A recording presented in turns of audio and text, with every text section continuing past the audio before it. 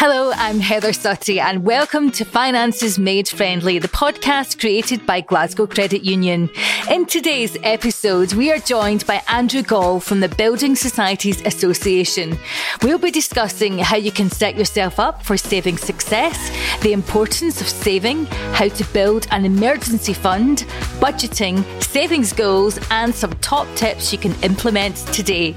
We'll also cover some of the most common questions people have when it comes to saving and how you can kickstart your savings journey. Plus, there's more in Fuss-Free Finances with Fergus Muirhead. And Mrs. Brown's Boys actor and entrepreneur Gary Hollywood tells us the best investment he ever made, and it involves making memories. Andrew, thanks so much for coming on the show today. How are you? I'm doing really well, thank you. Excellent. Now tell me about what you do and what is the Building Societies Association, please?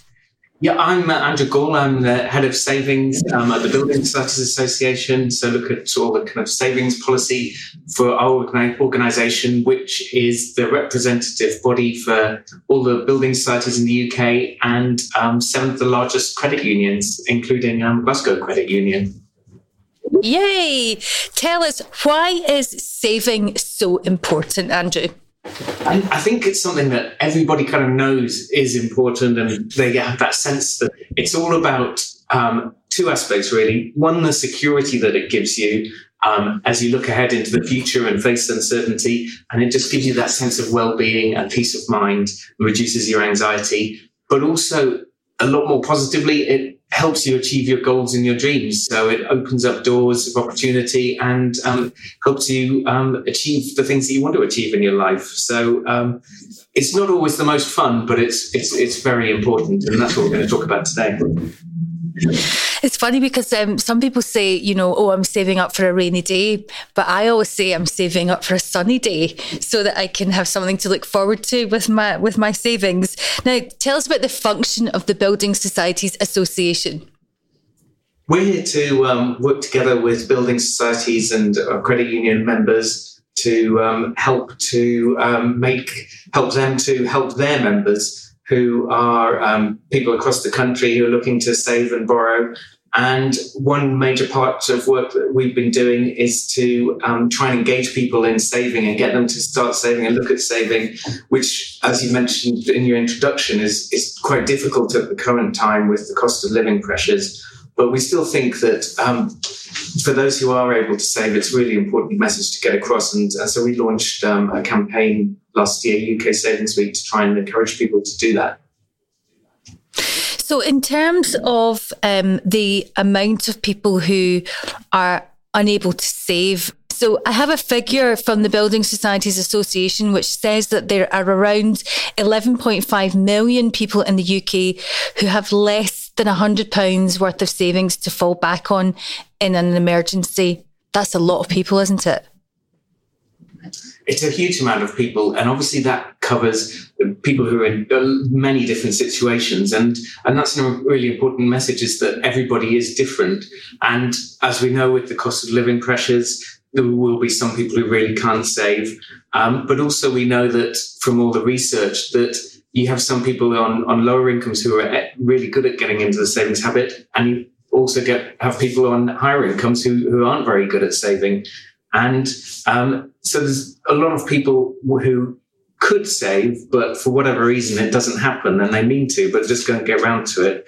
And then there's other people who are in other situations, they have debts or things going on in their life, so things don't always happen how they planned. So everybody's different, and it's all about finding a way to start to save that works for you.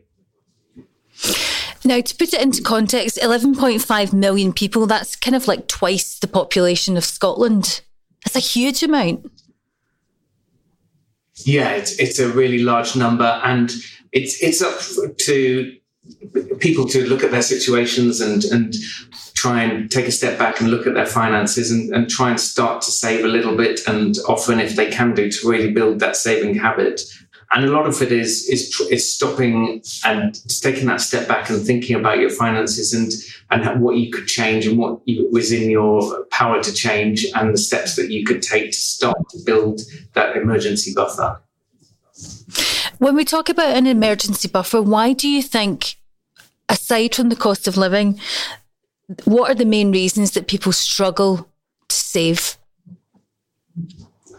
As you say, cost of living is one pressure, but also it's following through on people's good intentions. A lot of times people want to save, but then they'll get a temptation to, they'll see a new top or something and buy that. And it's finding ways that you can commit to saving and really make sure that you follow through on your good intentions. And it's all about building that habit, because otherwise it's all too easy. We all know that it's easy to go out and spend money, and in many ways you get that immediate hit and that kind of sense of fun from the spending. But it's the longer term reward of the security of saving and the possibility that you start to really save a sum that means you can do new things in your life and take new opportunities. Wouldn't it be great if we all got a dopamine hit every time we, deposited £10 in our savings rather than, when you're shopping online? Now, you mentioned earlier about UK Savings Week. What is that, and what is the purpose of UK Savings Week? UK Savings Week is a national campaign that we run in September to try and really get the conversation going about saving and to get people engaged in saving. There's a lot of people who currently aren't saving, and there's also a lot of people who have savings, but they could be working harder for them. And it's whatever situation people are in, it's to get them to think about their savings and think about engaging with how they could increase their saving or save a little bit more. So it's all trying to work around how people in their own circumstances can do more to save in a way that works for them to really build those savings habits. And it's a way of getting all the partners who support building a savings culture across the UK together to support that campaign. Don't you think it's weird that as a culture we talk about everything, whether it's food, holidays, sleeping habits, office politics, blah, blah, blah, but we never really talk about money, how much we earn or how we spend our money? Yeah, it's almost a bit of a taboo subject, and people will talk about a lot more personal things, but for some reason won't talk about money and savings, even with kind of close friends and family. And that's part of it, is to talk about money and talk about saving with people that you trust, and that can really help you to kind of take that external look almost at your finances and help you to kind of socialize what you're aiming to do with your savings and really get that peer support to help you to get into a good savings habit. When we talk about saving, that could be geared towards an emergency fund, which we'll talk about in just a sec. But tell me why it's important to save for our futures as well as the here and now. It's important to save for your future just because you never know when those opportunities are going to come up. A friend could say, come on a holiday for a lifetime. You could decide you need a career change and want to invest in new skills and a new course to open up a new career path for you.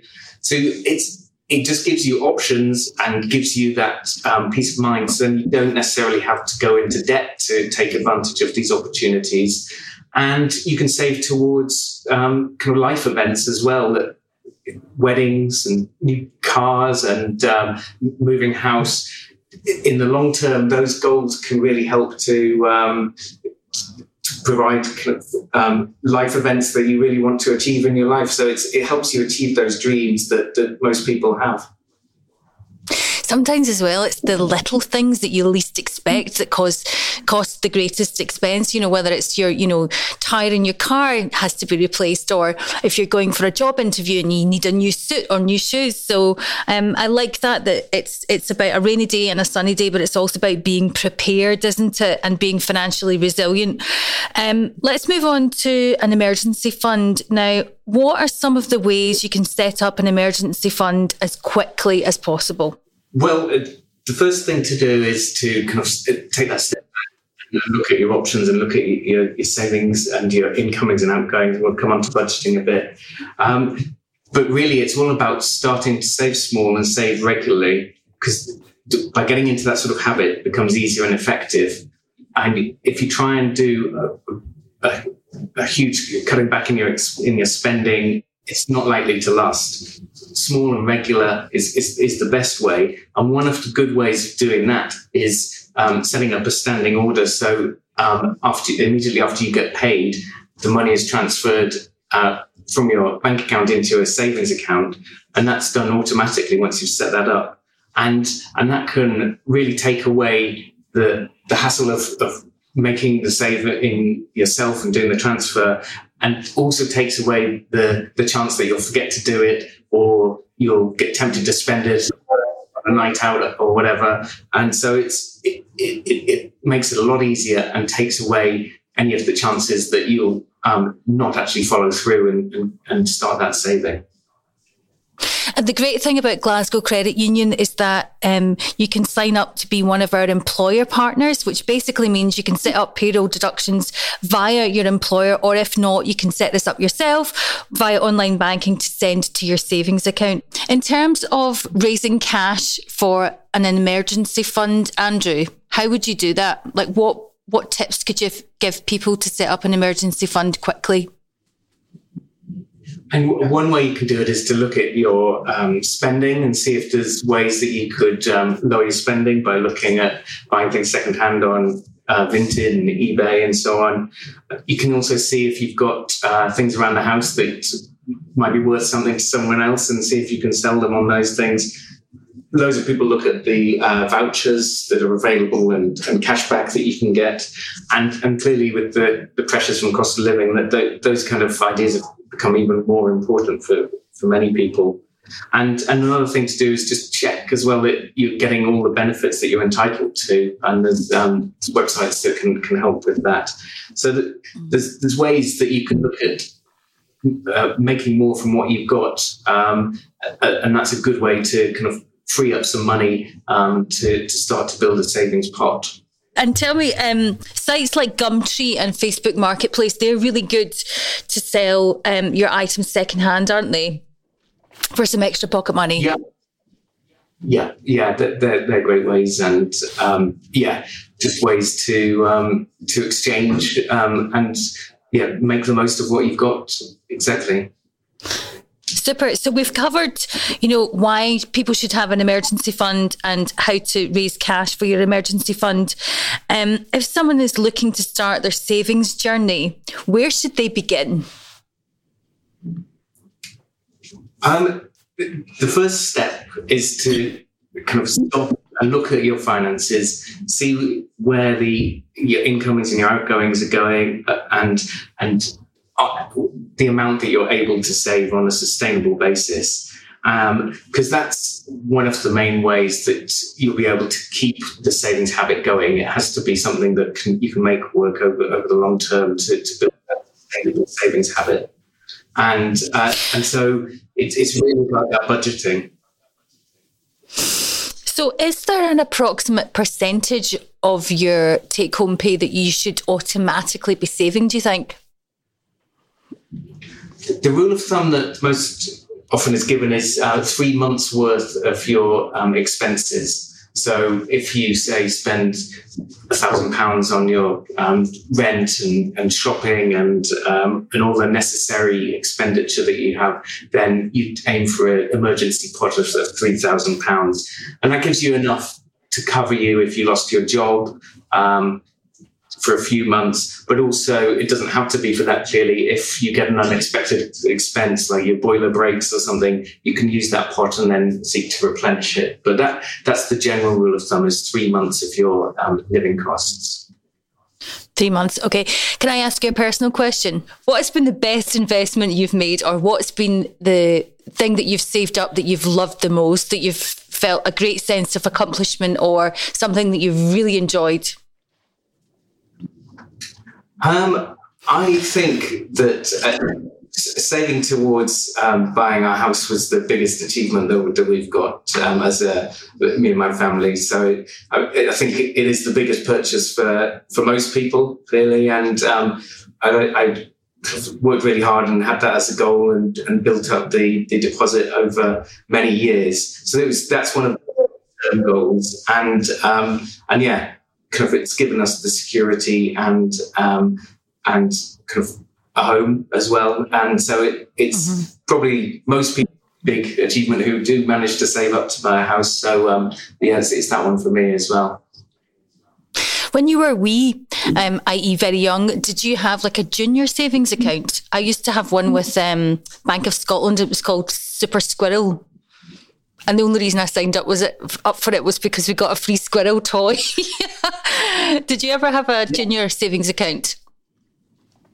I had a junior savings account. I don't think I got a free kind of squirrel or anything like that with it. I got the account, but I did have my own money box and as well, and saved into that, and then put the money then into the savings account. So yeah, I'm feeling I missed out on the squirrel. The reason I was asking you about the family savings, because obviously one of the questions that I'm about to ask you is, should parents set up junior savings accounts or junior cash ISAs for their children? You know, is that important?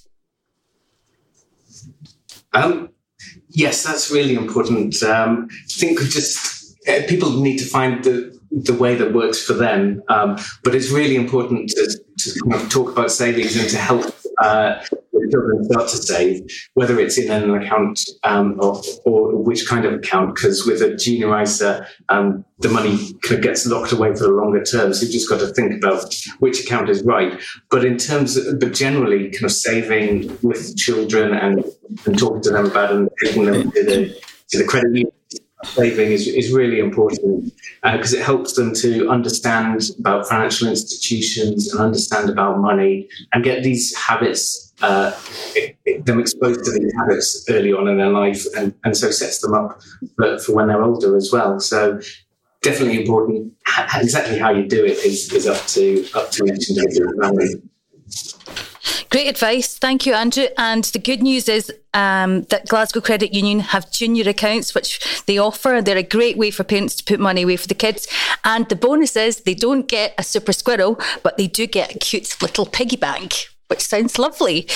So thank you for that. Now, moving on to other big expenditure, obviously summer holidays is massive and Christmas.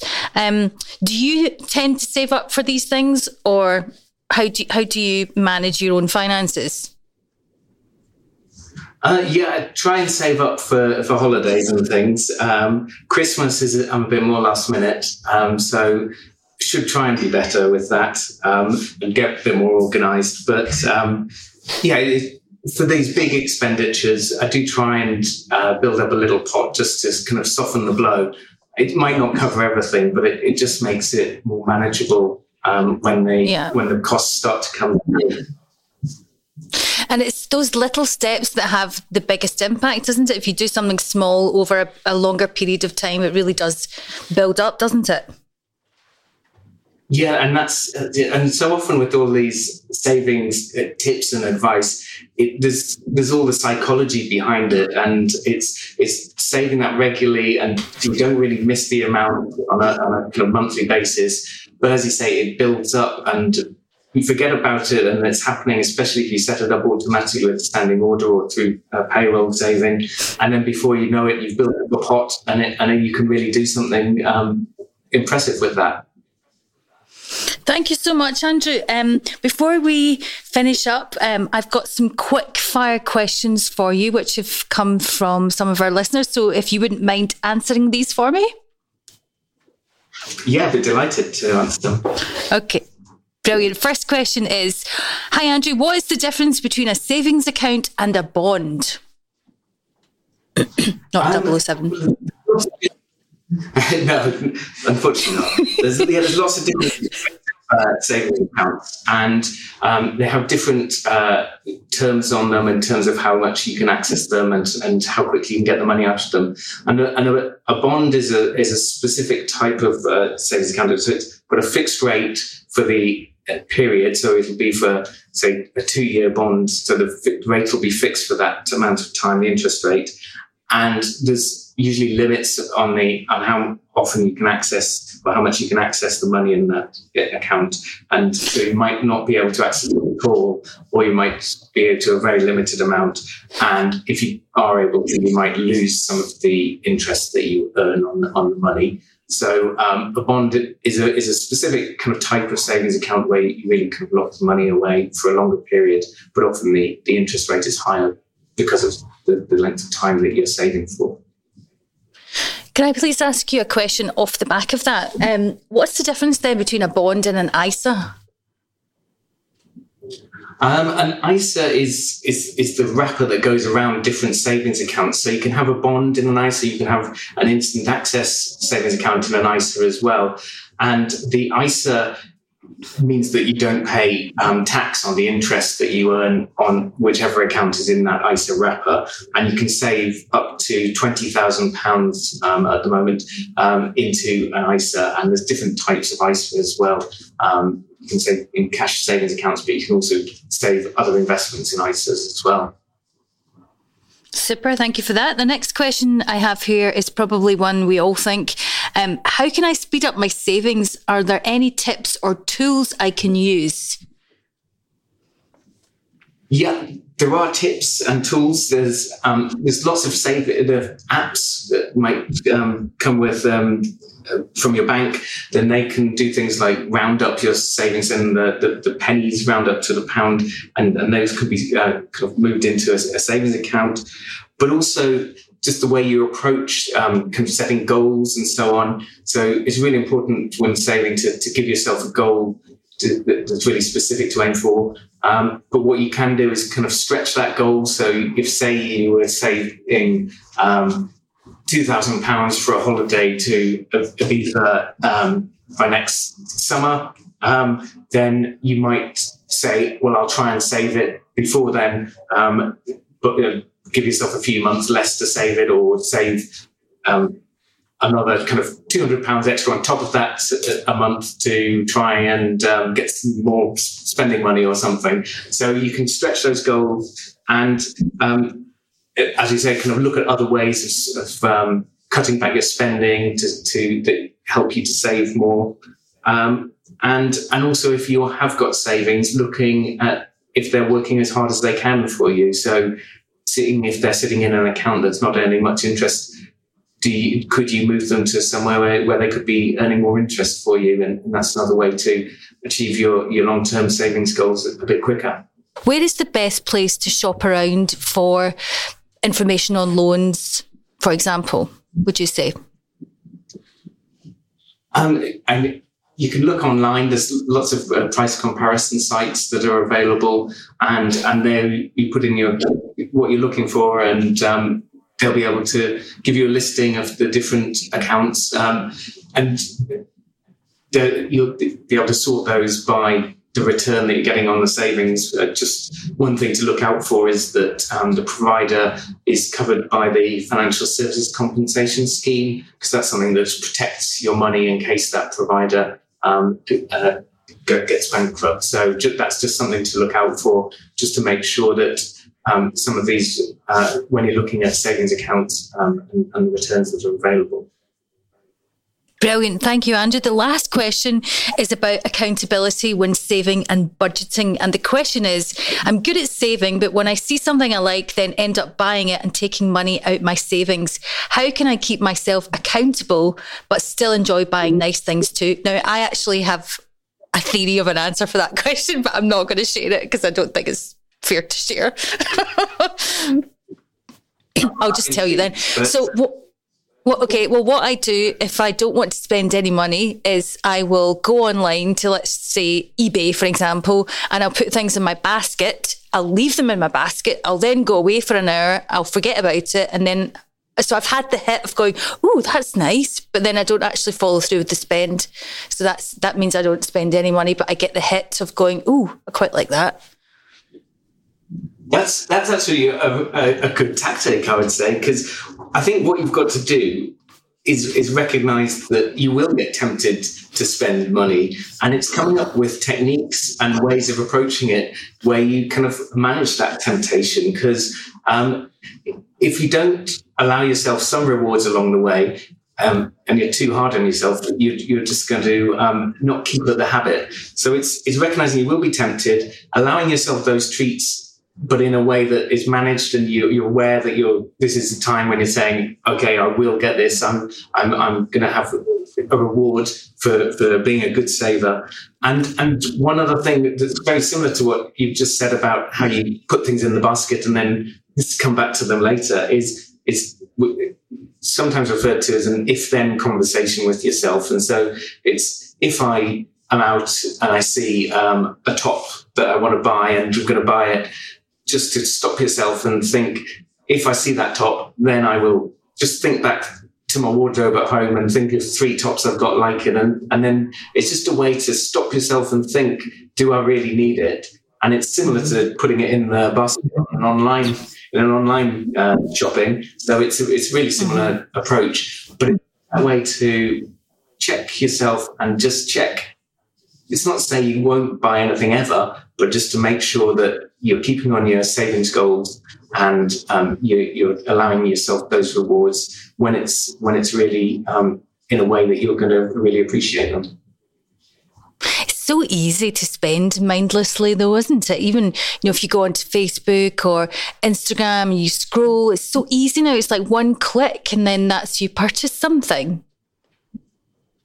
Yeah, and that's exactly the word you use there, mindlessly, is exactly right. And that's what this savings habits are all about, is trying to raise savings in that kind of consciousness. So then it becomes relevant when you're looking at these tempting offers. To your saving goal is there in the back of your mind as well. So it's, as I said before, it's all about psychology, and it's being mindful about what you're spending your money on and how you're saving it, and aiming for those savings goals that you've set yourself.